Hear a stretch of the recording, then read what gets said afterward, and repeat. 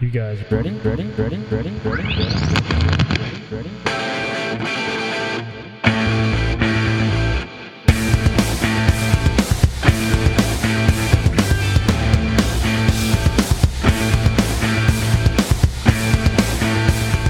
All right, this is it, Patrick. We've made it finally. Episode 1, The Road, the Stage is here. I wish I could be in that studio with you. When we recorded the chat that we're about to listen to, things were a little bit different. Things are a little more heightened now as far as COVID goes, so better for you and I to kind of be in separate places. But man, a lot of months worth of work coming into The Road, the Stage. I'm Peter Michaels, Patrick Bateman. What's going on? We're very excited to finally bring this to you. Like Pete said, it's been a while, and we probably have a little bit of explaining to do in terms of what this is and who's responsible, right? You know, we wanted to do something for the Red Deer music scene. Red Deer music fans are passionate. Red Deer musicians are amazing. And just a little something to give back and better connect ourselves with the bands that tour through our city. And man, we've got an unbelievable team put together to make this podcast happen. Yeah, so let's talk about this space, this incredible space put together by producers Ryan and Riley, who were doing this long before us. We got a shout out to Brennan at Beau's Bar and Stage. Our logistics guy, as we said in our video last week, and who else?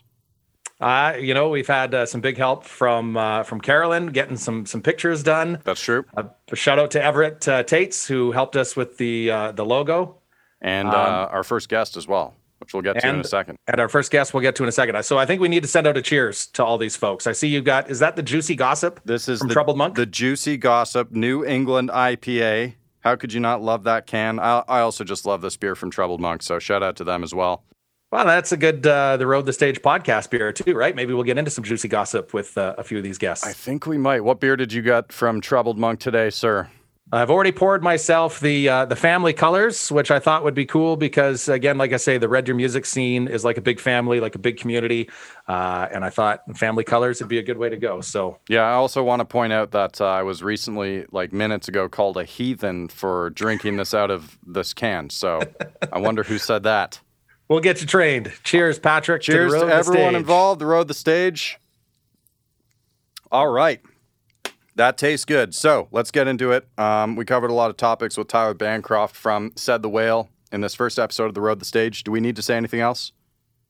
I just, can you believe we got a Juno Award-winning artist for our very first go at this? It's pretty cool, and we will talk to him about it, but they've got a new song out, Said the Whale's Honey Lungs. Check it out. Just do it after the podcast. Tyler, thank you for joining us. Thank you for having me. I'm pleased to be a guest here at Beau's. It feels nice to be here. I can almost smell the floor. Beautiful. That's what we want. And the great food, right? The deep fried Brussels sprouts. Oh my God. The food at Beau's is, it's a thing of legends. Beau's actually is just like, it's talked about with excited whispers among bands in Canada. Oh, you're playing Beau's? Oh, yeah. So Great. it's not There a we lie. go. Like you will circle that date on a calendar. Does that actually happen?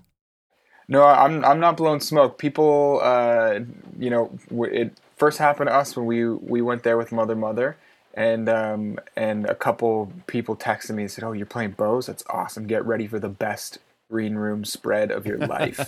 We're like, "Oh, come on! Like we're just the support act. Like how good can it be? We're getting like a couple bottles of water and 12 beers or whatever." And we showed up, and it's just the craziest spread. Like, yeah, it felt like the red carpet was rolled out even for the opening band.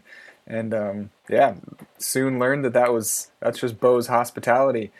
And then the food, yeah, that's the kitchen staff there are a bunch of award-winning chefs, if you ask me. And it's only gotten better, with all the shutdown. There's been a little bit of time to kind of reconstruct and rebuild. So the next time you guys are in it, you'll be even more blown away. I can't wait. Yeah, it truly is legendary. Bands from far and wide. I mean, didn't like Jimmy Eat World intentionally add a stop on their tour just to play Beau's because they heard about it? So I think it's because Brennan's got a Jimmy Eat World tattoo, I think is what kind of sealed He just the deal sent them the picture of the tattoo. Yeah. Come play my bar. But that show didn't happen, and Brennan was pretty devastated about that. But oh, did it just get it so got it shut was down, supposed to happen in May. Yeah, it was booked BC before COVID. That's too bad. Yeah. So But someday, everything will get back to some kind of new normal, and we'll be talking to you face to face. The point is, Bose is legendary. Everybody knows it. Word has spread. You guys are doing a good thing. So all right, and that's the podcast. Thank you very much for joining us, Tyler. We didn't even have to ask. Before we get too far into things, I'm a little concerned that this is going to get busted up by the police at some point. There's a tweet from the Said the Whale account that came out last night. Just a heads up for parents-to-be who are stressing about the cost of a stroller. You will make up the expense by way of accidentally stolen goods. So do we have to worry a bust is coming? Yeah, listen, I'm never sure if I should make the parenting tweets because, we're a rock band and maybe there's some version of cool we're supposed to put out there.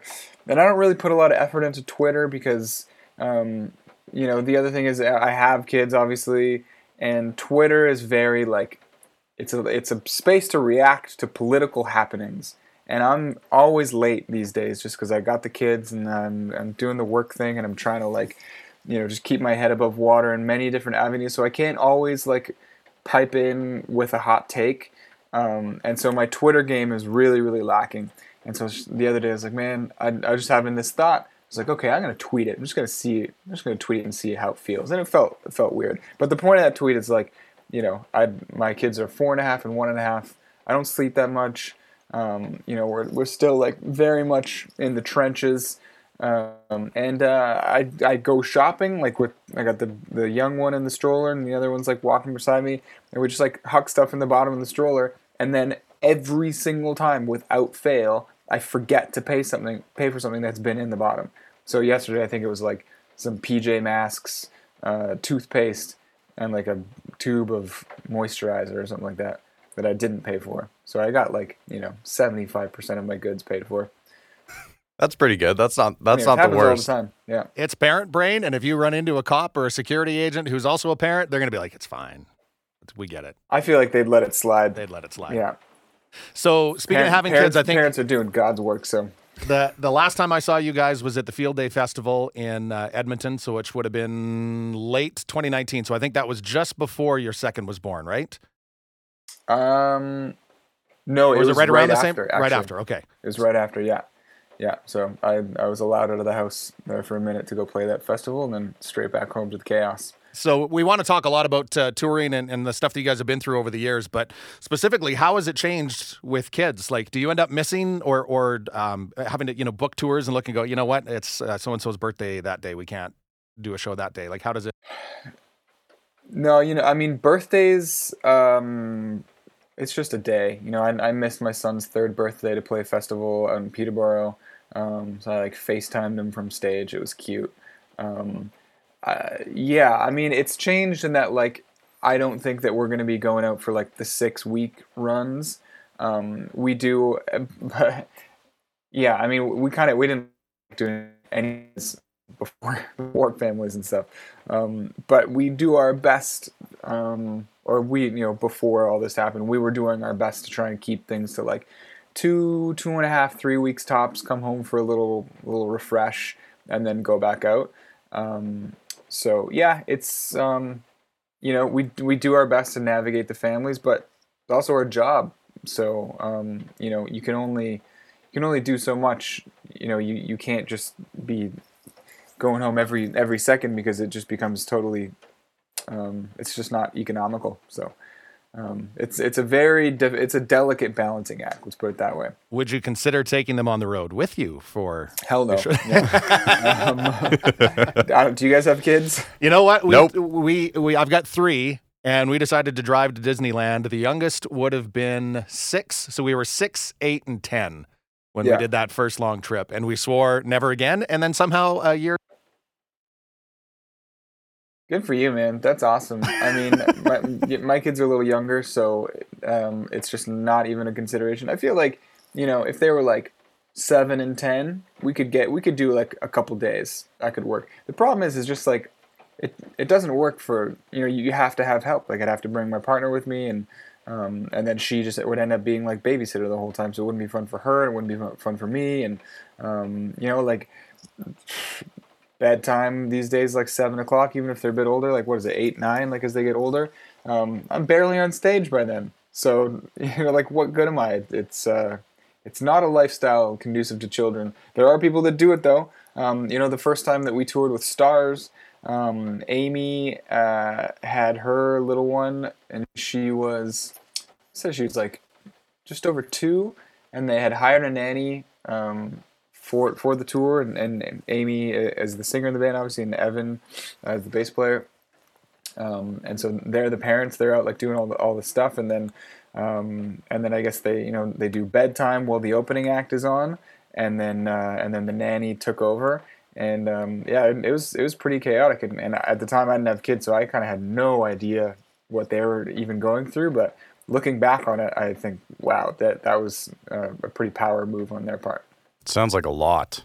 And a lesson learned, I think, as well. And you're hitting the stage, I'm assuming, with a completely different mentality of you've got kids waiting for you just around the corner or wherever they may be.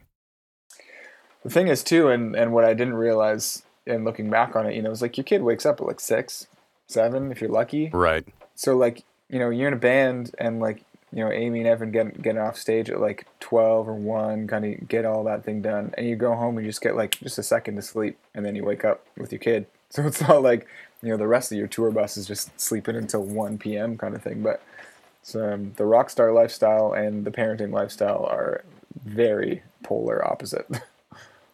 Last I checked, and I might have it wrong, but in 2019, before everything shut down, I think you had your last shows before COVID in December of 2019. Yeah. And then you were in Alberta at least 3 times that I could find in that year alone. Is that normal for you guys to be, in your neighboring province that much in 1 year? Yeah, I think so. There's festival season, there's our own shows. We're on cycle too, so it makes a difference when you have a record to promote. Yeah. We love playing the Calgary, Alberta Red Deer cycle. It's great. It's not close. You gotta fill it in on the way there, unless you're doing fly-ins. But I miss that whole thing that we used to do, getting on airplanes and playing shows. It was good. So would it typically be festivals that you fly into then? Or, if let's say you're starting a tour out east, you'll fly out east and then work your way back with a vehicle? We often do that, yeah. There was a time when we would drive 5 days straight from Vancouver to Toronto and then tour back. But we try not to do that anymore for so many reasons. It's a combination of flying and driving and just kind of whatever makes sense economically and just time investment wise. Now, was there anything as a kid? Did you get used to travel? Like, did you guys do lots of vacations and lots of traveling, or how did you get yourself kind of accustomed to that rogue lifestyle? I mean, it's a totally different kind of traveling, band traveling.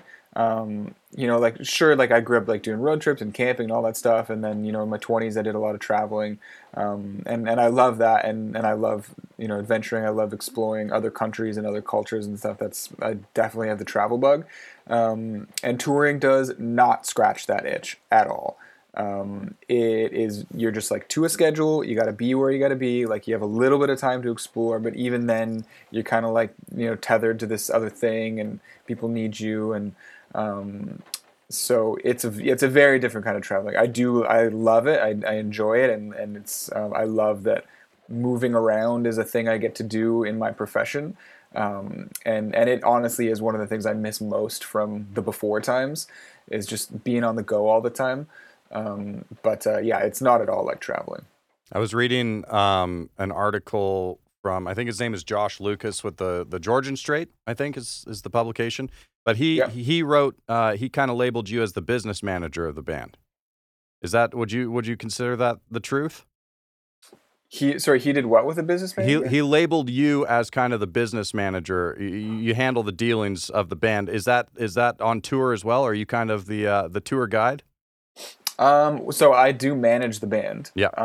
As like an overarching artist official manager. title. Yeah. On tour though, we hire a tour manager, and most acts they've got like the regular manager like in whatever city like that's not on tour with them, and then you hire a tour manager, and that's the person that makes up your daily schedule, make sure everybody needs to be where they need to be, it's a very difficult job. It's very involved. I imagine you guys are probably a little easier to wrangle nowadays than you would have been in the early days of the band.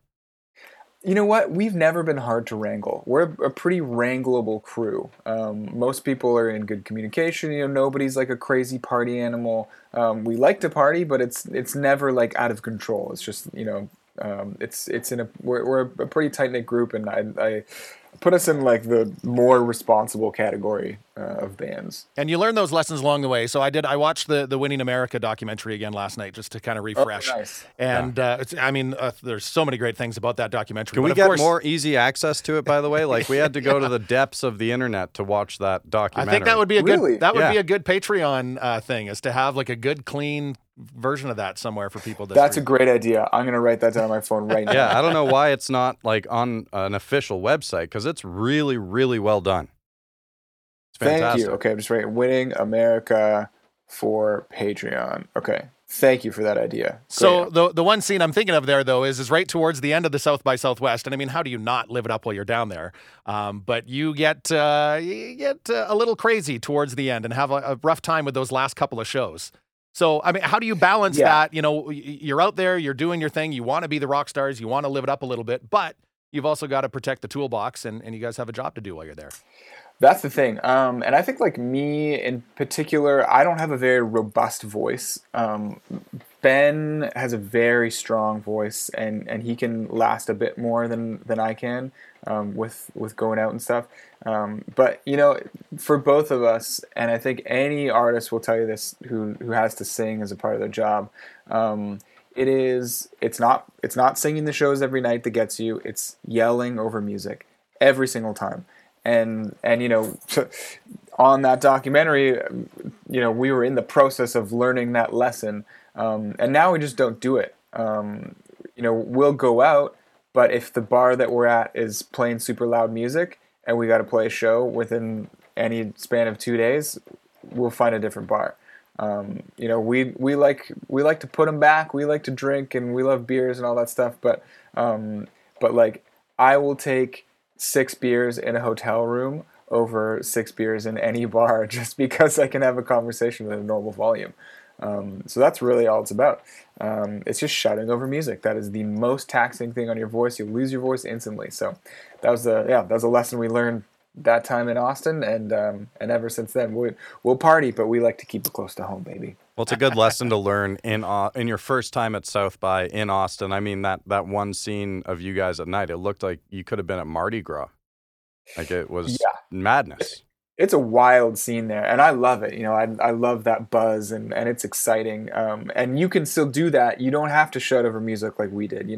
We took it too far, and we're we're having a good time, and in those situations, it's just impossible to not like be talking to people. But there are also ways of speaking when you're at bars and loud music is happening. You can kind of train yourself to raise the pitch of your voice so that it cuts through sound a bit more. You can use earplugs, and that makes you shout less. So if you're wearing earplugs, you're just going to kind of like, people just have to lean in to hear you. So you don't have to like change the volume of your voice to make yourself heard. You just speak your normal voice and you're good. So there are some tips that can get you through the night unscathed. Now, before we move on from that doc, which again, keep your eyes on the Said the Whale Patreon for the possibility of seeing, because it is like really, really awesome. I enjoyed watching it very much. I learned a lot about you guys, and we'll talk about the new song later. But I was excited to see that you at least to some extent brought back your old drummer to play drums on this new song.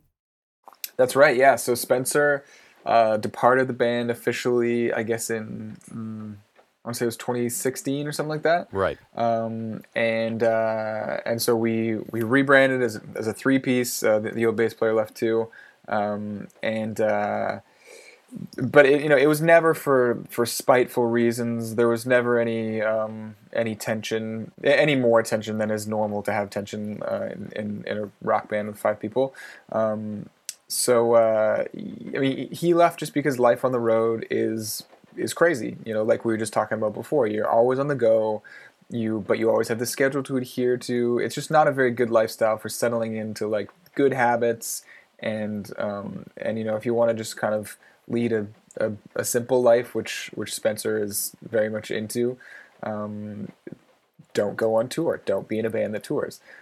So that was his reason for leaving. It was never anything serious or anything more than that. So right, but he's got to be one of the only musicians to have a tour experience which involved a bottle of mustard being sprayed at you, and not in a good way, whatever that way might be. Is there a good way to have mustard sprayed? There's got to be. Well, there's the Dumb and Dumber thing where they're trying to, calm down from the hot sauce. I mean, that's kind of fun.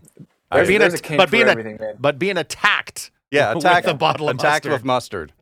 Yeah, and if you're listening, of course, these guys are referring to an incredible scene from our documentary where Spencer was accosted by an angry woman. Perhaps the worst condiment to be attacked with, actually. Now that Spencer actually really likes mustard. I do too, but I don't want to be sprayed with it. That was his reasoning. He was upset. Anyway, so we're still tight with Spenny. We catch up with him when we can, and I think under normal circumstances we probably would have flown out our touring drummer Brad to play these songs just because it's nice to have your crew that's going on tour with you having played on the record. That's just kind of a nice feeling for everybody. But yeah, COVID happened, no travel, and Spencer was around, and he was super stoked to do it. And the truth is, nobody plays like Spencer. He is a monster behind the kit.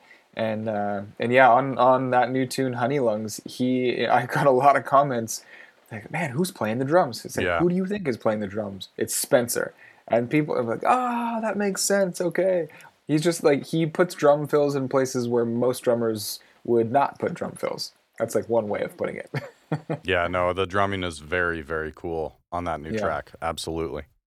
Well, I'm glad to hear that he was on there, and I don't know, that mustard scene just got me. I just need it, I'm assuming there was no proper resolution. It was just another day on the road. We'll move on from this. Another day on the road. Definitely a strange day on the road, but one of many, I'm sure. One of the things that I admire a lot about your band, and it comes through with, the new material you're putting out now, but just you can put a positive spin on just about anything. Like in that documentary, right? You guys have the trailer broken into in Sacramento. You have instruments, clothing, everything goes missing. And you guys film a reenactment scene, all jumping around and joyful around that. The mustard scene happens. And I forget, I think it was Ben that was talking to the cop afterwards and said, you know what? How can we be mad? Look at what's all around us. How do you guys maintain that positive? Yeah, thank you for saying that. It's a nice thing. It's a nice reputation to have. And I think it's true. I think that while I will say everybody has their dark moments, especially on tour, because it can really beat you down. For the most part, we're a positive group of people. We have fairly sunny outlooks on life. We enjoy each other's company, and it just feels better to be hopeful. And I think being in a band, you learn that early on, and maybe that's the only thing that keeps people in bands is hope, because you're always sort of like you're chasing a dream in a sense. We're a pretty blue collar band. I wouldn't describe us as having made it in any sense of the word, or not in any sense of the word. But we work hard for the money that we earn, which is not much, and enjoy it. I think the hope and the belief in our art, being as a career, it keeps us going. And so when bad things happen, which they do happen to bands all the time. You start out in a band and bad things happen. People say no, people hate your music, and so you kind of you develop this, you can either develop a really thick skin and it can kind of manifest itself in this grumpy vibe, or you do this sort of water off a duck's back thing and you try and turn the other cheek and find ways to embrace the good things that are happening and the positive things that happen, and those are more fun to be a part of. As a group, it's more fun to be a part of a group of people who react positively to things, and I think for listeners and for people who are watching the band, it's also more fun just to be a part of a positive experience in general.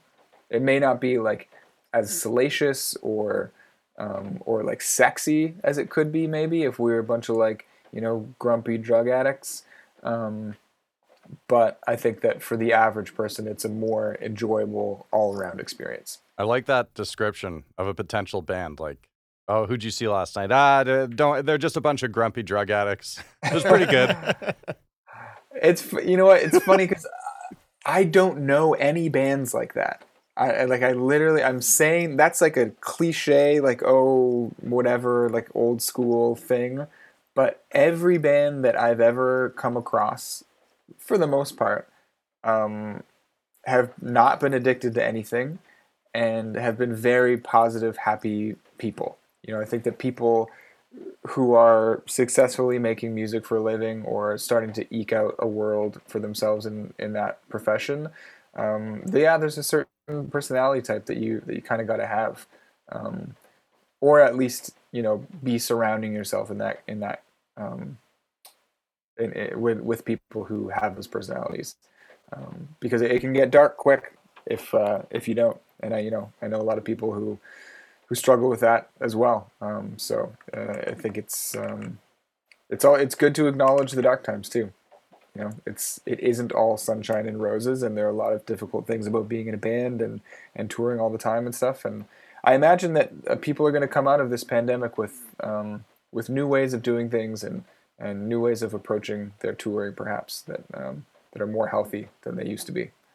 And probably a little more appreciation as well. Like, again, Patrick alluded to the fact that you guys were here 3 times in 2019. I saw all 3 of those shows, right? So you guys opened for Mother at Bose, which I believe was their Oh My Heart tour. And then... No, it was the... Or was that the No Culture? It was Dance and Cry. Dance and Cry, that's right. Okay. Oh, okay. So it was the Dance and Cry tour, and then again, I saw you at Field Day, which was, I think, sometime in September, and then October, you were back on the Cascadia tour here at Bose. So I don't know if it like I'd be very hesitant to say like people will be more appreciative of it, just because when I think of the people I know who struggle with their mental health on the road, it doesn't mean they're not appreciative. It just means that it's a really, really difficult job to have, so maybe a year at home will have helped those people learn some new coping mechanisms, but maybe not. I think that always artists are appreciative of the lifestyle that they get to lead, but always it's going to be a struggle for a lot of people. Speaking of adapting, like, if you could do the pandemic over again, if you had a redo. Oh, Jesus, what is this, some kind of fucking nightmare scenario you're running through me? If you want to lay down on a couch real quick. If you had a redo, would you guys do anything different? Like, it seems like you guys adapted to the pandemic situations pretty well. Yeah, I feel good about it. Personally, the most difficult thing for me was and is, because we're still in it. Let's remember, it's not over at all. In fact, BC's numbers are the worst they've ever been. So while we're all sitting here waiting for our vaccines, we still got to be careful. I like just got a cold today, like for the first time ever. So stuff gets passed around. I feel good about the way that our band reacted. And what I was just saying is, for me personally, it was more difficult to find free time than ever before. Just because especially at the beginning, all of our childcare was gone. We all of a sudden, our routines all got totally disrupted, and so that made everything a lot more difficult. It was really hard to find time to write music. It was, I had to kind of like claw for every studio day to figure out, how we're gonna have the kids taken care of and stuff. So personally, I'm happy to be able to see the light at the end of the tunnel and get back to some social activities that take the pressure off of parenting. But professionally, I feel great about it. I think that we kind of waited it out a little bit to do the online shows just because we weren't really sure how long we were all going to be in this for. And then decided to go for it. And it was an incredible experience. And honestly, I think that the online shows that we did and will continue to do throughout the course of this pandemic have been so galvanizing for our fan base. And, from those shows, emerged a Facebook group called Said Heads, where, these people, like, they organize their own postcard exchange. They're like becoming actual friends with each other, and like and there's a Discord that you get to be a part of. And if you don't know what Discord is, it's like this online chat community. It's kind of like a private chat bot that you set up little like communities. So there's a Discord where the said heads go, and they just like chat amongst themselves. And every now and again, me and Ben and Jace kind of go in and like pipe in on whatever. And like they don't even care that we're there. We are not at all the reason that those people are there. They're there because they have a common interest, which is they like our music. But more than that, they've just created these friendships, and I don't think that necessarily would have happened if we hadn't done the online shows through COVID. That's beautiful. That's such a cool positive. That's honestly what it's about, right? Music builds community. Yeah, it really does. Yeah, and it's been pretty incredible to watch over the past year. I never could have predicted that. It's funny because early on in the pandemic, when we were, watching how the scene was playing out and how shows were being canceled and how bands were adapting to it, it's funny that you mention almost spreading things out, because it was in those first few weeks of the pandemic. It seemed like every band was like, all right, we've got 2 live stream shows today. We're going to make the next 2 weeks a blast, and then we'll all be back to normal. And here we are, a year later. Yeah, I'm sure you could pull up some pretty good tweets from around that time that that nobody really saw what was coming. But yeah, man, it was exhausting for a while there. Like every second somebody was doing an Instagram live, and we were kind of like, okay, we tried to do it a little bit, and it didn't quite feel right. And then it was Dan Mangan actually that convinced us to do a show through his platform, Side Door. So we did a show on Zoom, and Zoom was what changed everything for us. Being able to see people, having this like community interactive experience, not just sort of like looking at your phone and not knowing who's there. That was the real game changer for us, because I felt like it was just like extreme exhaustion for the first month or so. It's just another evolution of your relationship, your unique ideas to be intimate with your fans. Like I was reading yesterday about that boat show that you did.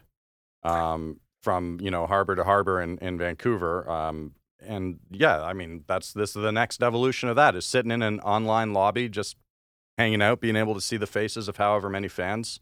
Pretty cool. I know.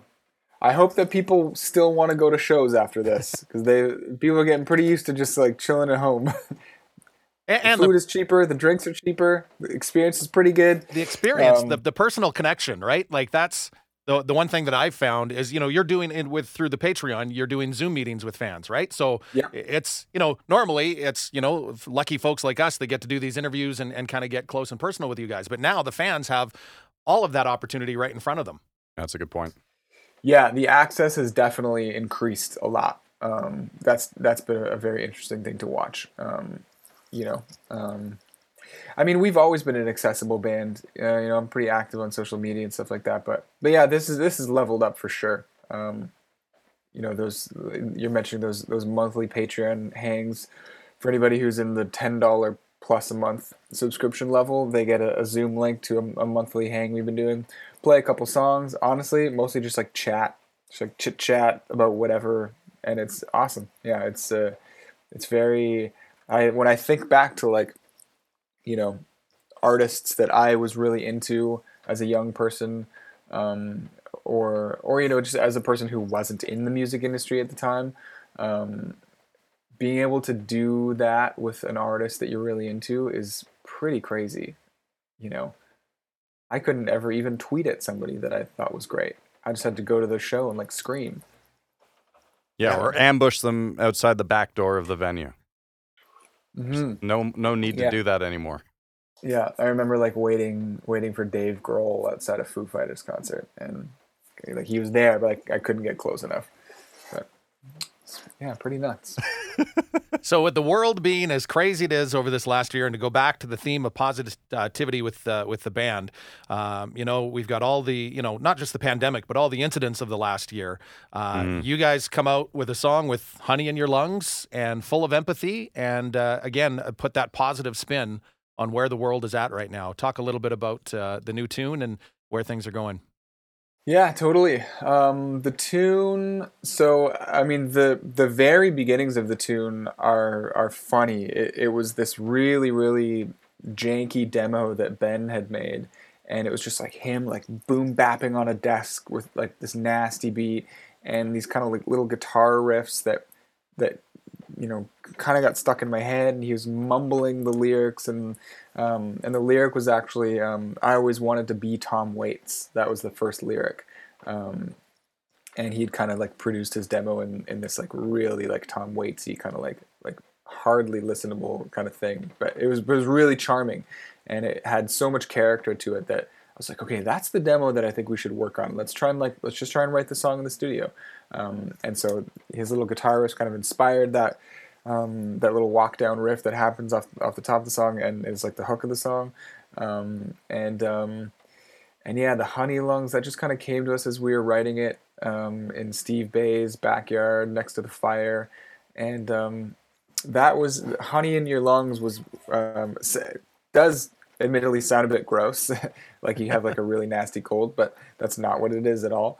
That was meant to be, yes, sweetness in the things you're saying, and approaching situations with empathy and understanding, and trying your best not to like default to defensiveness, which especially in the past year with a lot of heavy conversations happening online, is something that you see a lot, where people's gut reaction is to assume that somebody is saying something maliciously or hateful, and reacting in that way, and then it kind of spirals out of control. And it happens on both sides. Like if you want to talk about like left, right, whatever, the way that people interact with each other online is not the way you would ever speak to somebody in real life. It's not even crazy. Close. Not even close. Yeah, and it can be really upsetting to watch, and it's upsetting to be a part of too, because if you're participating in some of these conversations, and you read the things that people will write back to you, it's like they haven't even heard anything you've said, or nuance is lost in written language on the internet, and so that's really what it was about. It's just about trying to assume the best in people. And that doesn't mean not standing up for what you believe in, or not, being anti-racist or anti any of those things. It just means trying to approach all the situations with kindness, and that's all it is. I certainly hope that the sentiment in that one verse with the knee pressed on the throat of a man becomes a less relevant lyric in years to come. You know what I mean? Oh yeah, I mean that's the thing. We were writing this song right after the death of George Floyd, and that's obviously what that lyric refers to. And I remember when we came up with that lyric, we're just like, oh man, like, can we say this in a song? Is this too much? But then it just felt okay, because it just felt like something that should be referenced, and we're not like. We're not trying to like cash in on anything that's happened, and I think the message of the song is positive, and that was what it was about for us. But God, police violence against Black people is out of control, and it still is. And I hope that a new presidency in the States fixes that. I hope that the situation in Canada improves too, with violence towards Indigenous people. It's a problem everywhere, and I mean, a lot of it has to do with we don't need to get into it. Archaic policing systems, all this kind of stuff. It's I think it starts, at least the thing that we can do is just by spreading kindness. That's the power that we have as songwriters, is to put out positive messages into the world and hope that connects with enough people that maybe someone will just approach one situation differently one day, and that can be our contribution. With a little more empathy. Totally. Or a lot more in some cases. A lot more, yeah. While we're on lyric references, I do have to bug you about one more.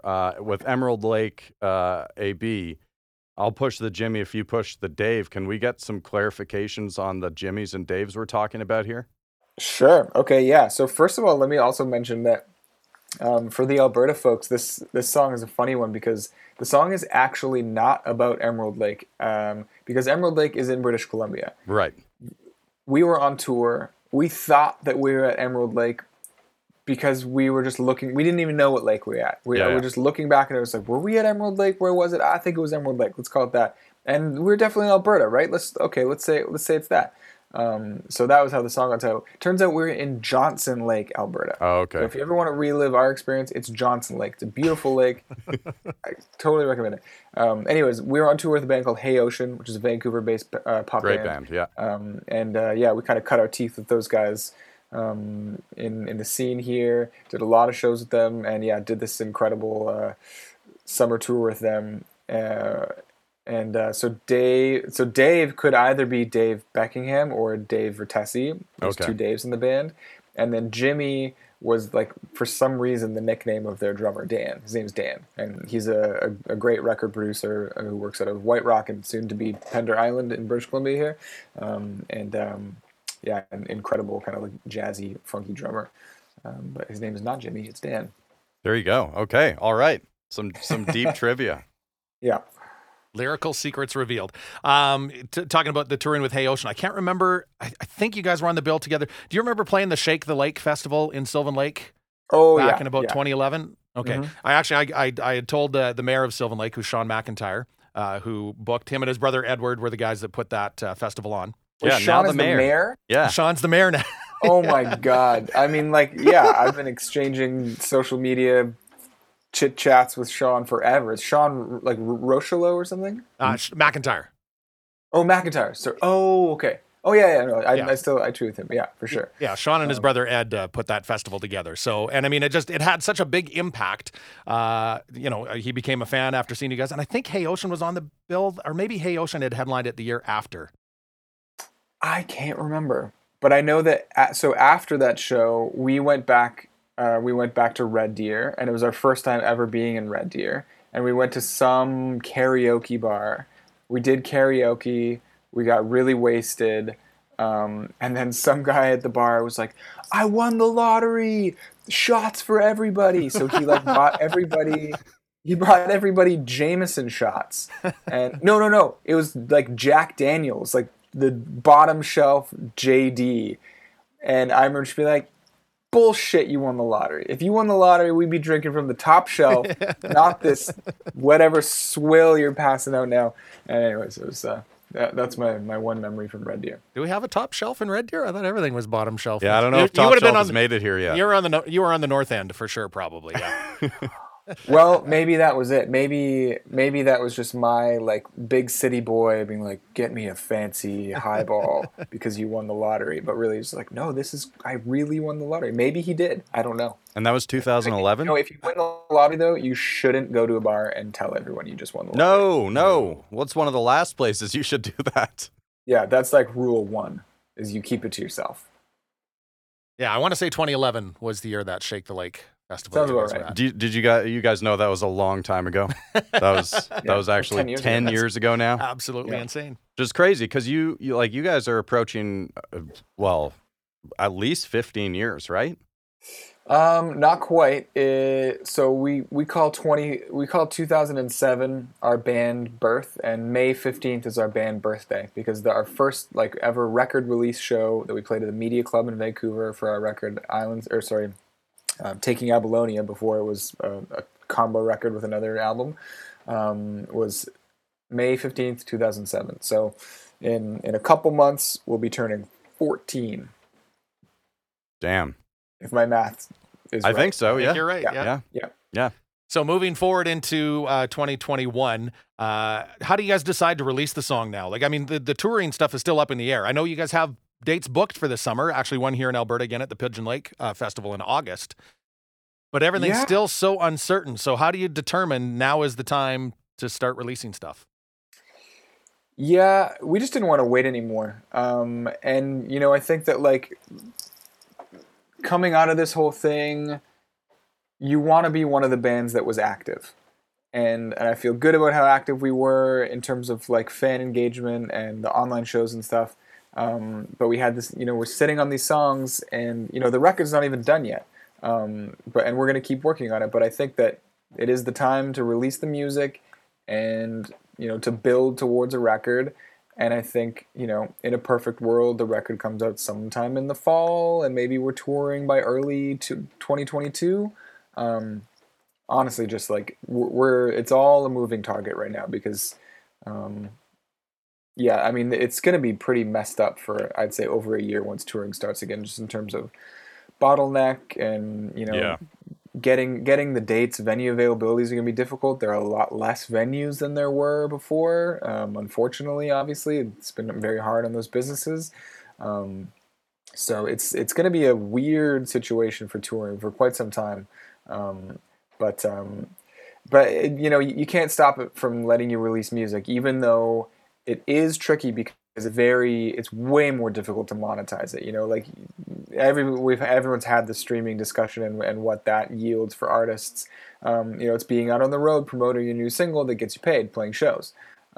So that is the part we miss, and it's certainly weird having just put out a song and now all we can kind of do is like yell into the void about it like repeatedly. So it's strange, but it had to be done. Well, you guys, I mean, you waited a year. Like you're on good track, I think. Yeah, and we wanted to wait till we had enough songs to feel confident that like there would be a record, and I do feel confident.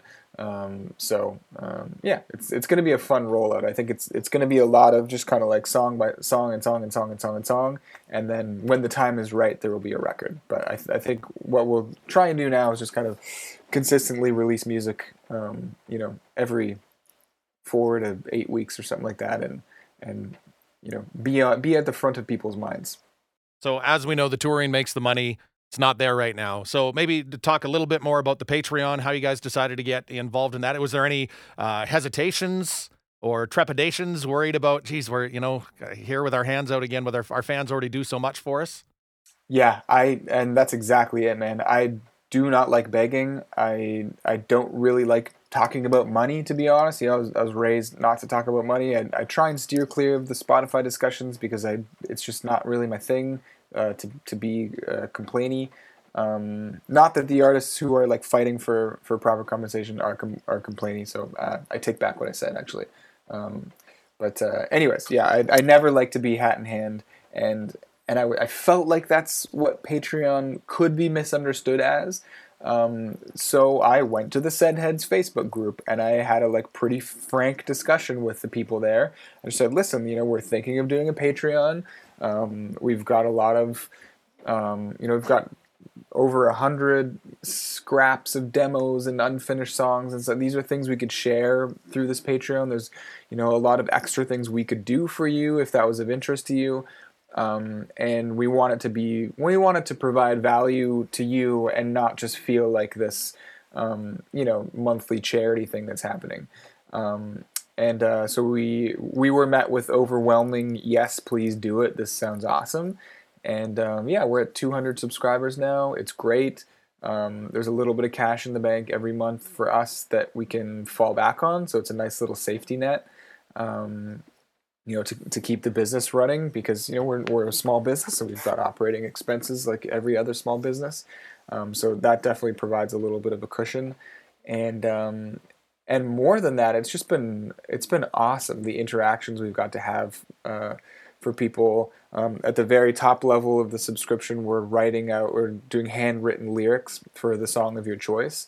And that's been like I didn't expect to feel emotional about that, but it's actually really amazing to be like writing out these lyrics that I wrote however many years ago for somebody who has asked me to do that. And then Jace packs it up, we put it in the mail, and send it off to this person that is like paying every month to get stuff from our band and to feel connected to our band. And it's been a really awesome experience. I just feel like, more connected to our fans than ever before.